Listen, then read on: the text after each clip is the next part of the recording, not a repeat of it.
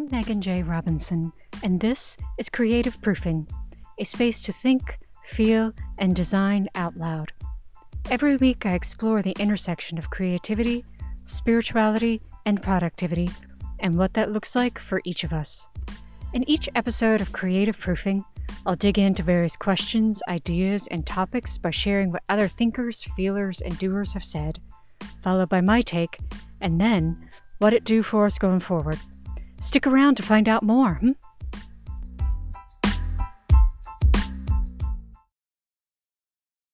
Oh boy. Okay. First of all, Enneagram 4 here and a former seminarian. So a conversation that doesn't take a dive into the deep end of complex topics is a wasted conversation. I can talk for days about the Enneagram, spirituality and religion, and the intricacies and minutiae of both. But I recognize that these are not always comfortable or easy topics to navigate. That said, I imagine many of us are interested in self-awareness and transformational growth. So maybe we can reframe it that way. Cool? Cool.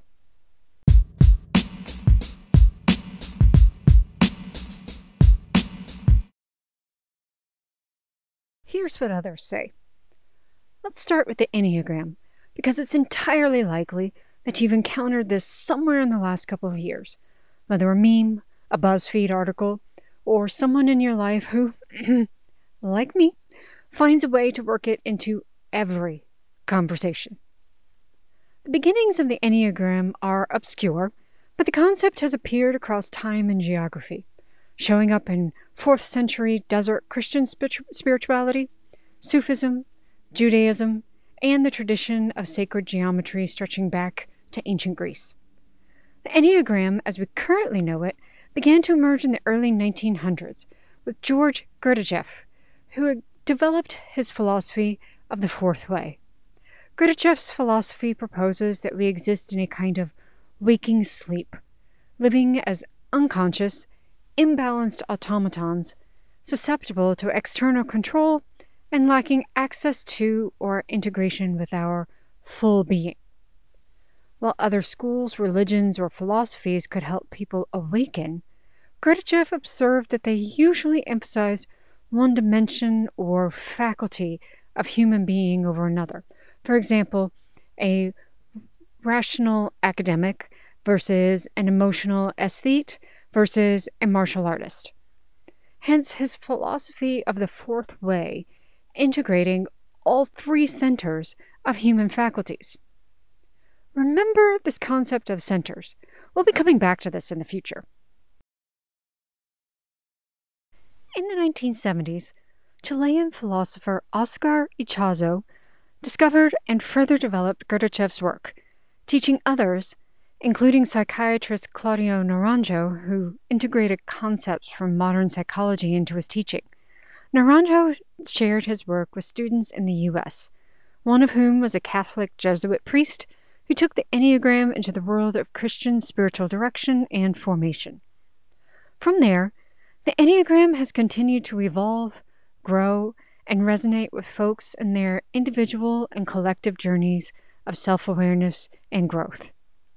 Contemporary psychotherapist and Enneagram teacher Beatrice Chestnut observes that though we like to believe we possess significant agency and relatively unlimited freedom, the fact is that we are terrifically predictable creatures. We respond to stimuli and triggers in repetitive, patterned ways, much like programmed, specialized machines. That experience of pushing someone's buttons or having yours pushed, if you know your Enneagram, you can see it play out before it ever happens. Authors Doug and Adele Calhoun and Claire and Scott Lowridge describe the Enneagram as a means of helping each of us recognize our unique melody, as well as the spots in which we go off-key internally and externally. Further, the Enneagram reveals our dedication to our specific playlists. We all have the experience of knowing someone intimately for years, and yet still finding ourselves stunned by the mystery of their behavior, or ours when it comes to that. Author Suzanne Stabile notes that for all our mystery and differences, we hold in common a couple of very basic things. We all carry within us the desire to belong and the desire to find meaning in our lives. At its core, the Enneagram describes 9 different patterns of perceiving, experiencing, and framing the world, and how we answer questions of identity, meaning, growth, and purpose.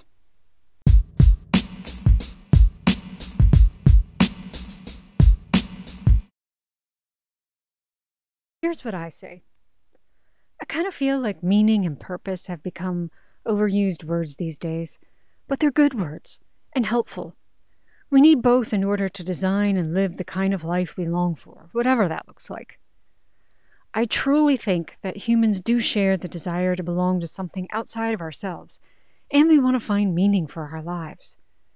In seeking meaning, we look backward, review past events and circumstances, and make sense of them by telling stories that connect the past to what we value most. In seeking purpose, we look to our present and our future, drawing on the past to help us determine our trajectory in life and the kind of impact we hope to have, the kind of life we long for.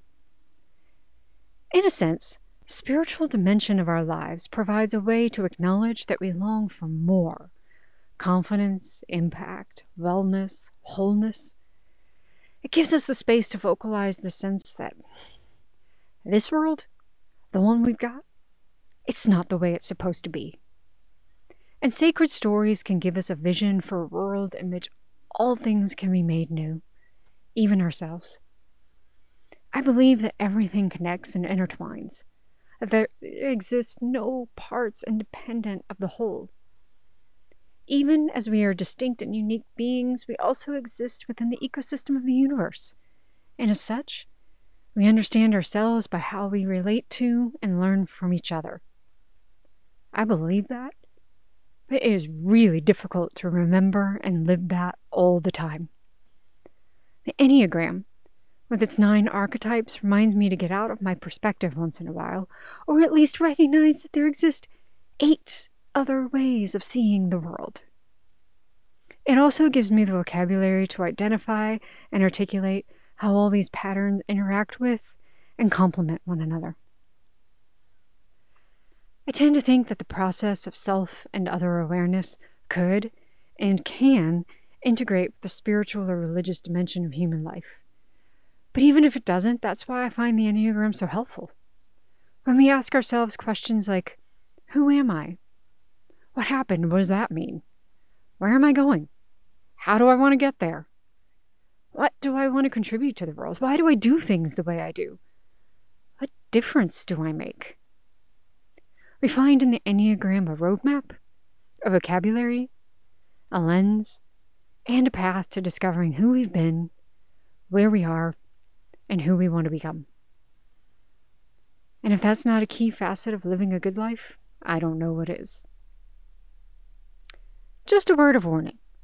Once you start digging into the Enneagram, get ready to feel seen.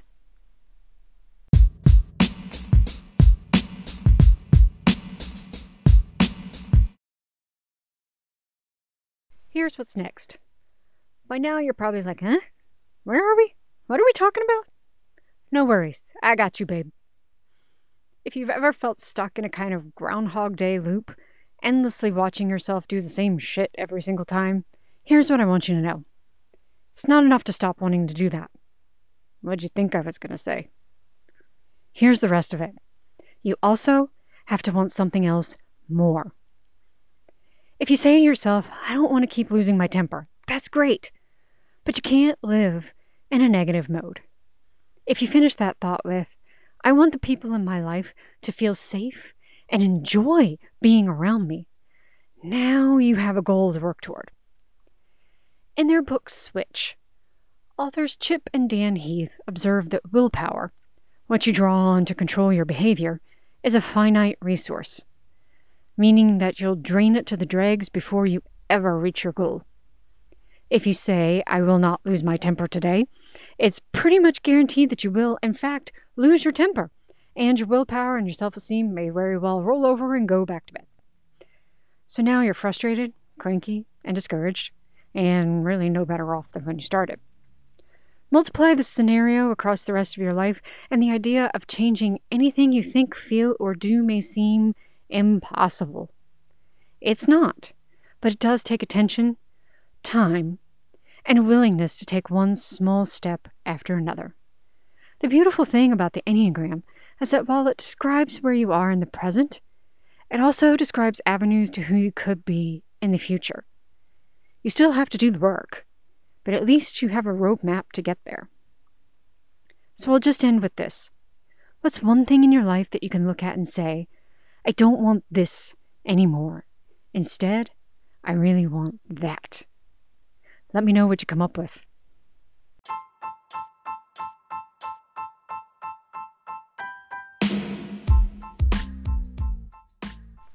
If you enjoyed this episode of Creative Proofing, please like and share with others who might as well. You can subscribe wherever you get your favorite podcasts. If you'd like to read, you can also subscribe to the Creative Proofing newsletter at creativeproofing.substack.com.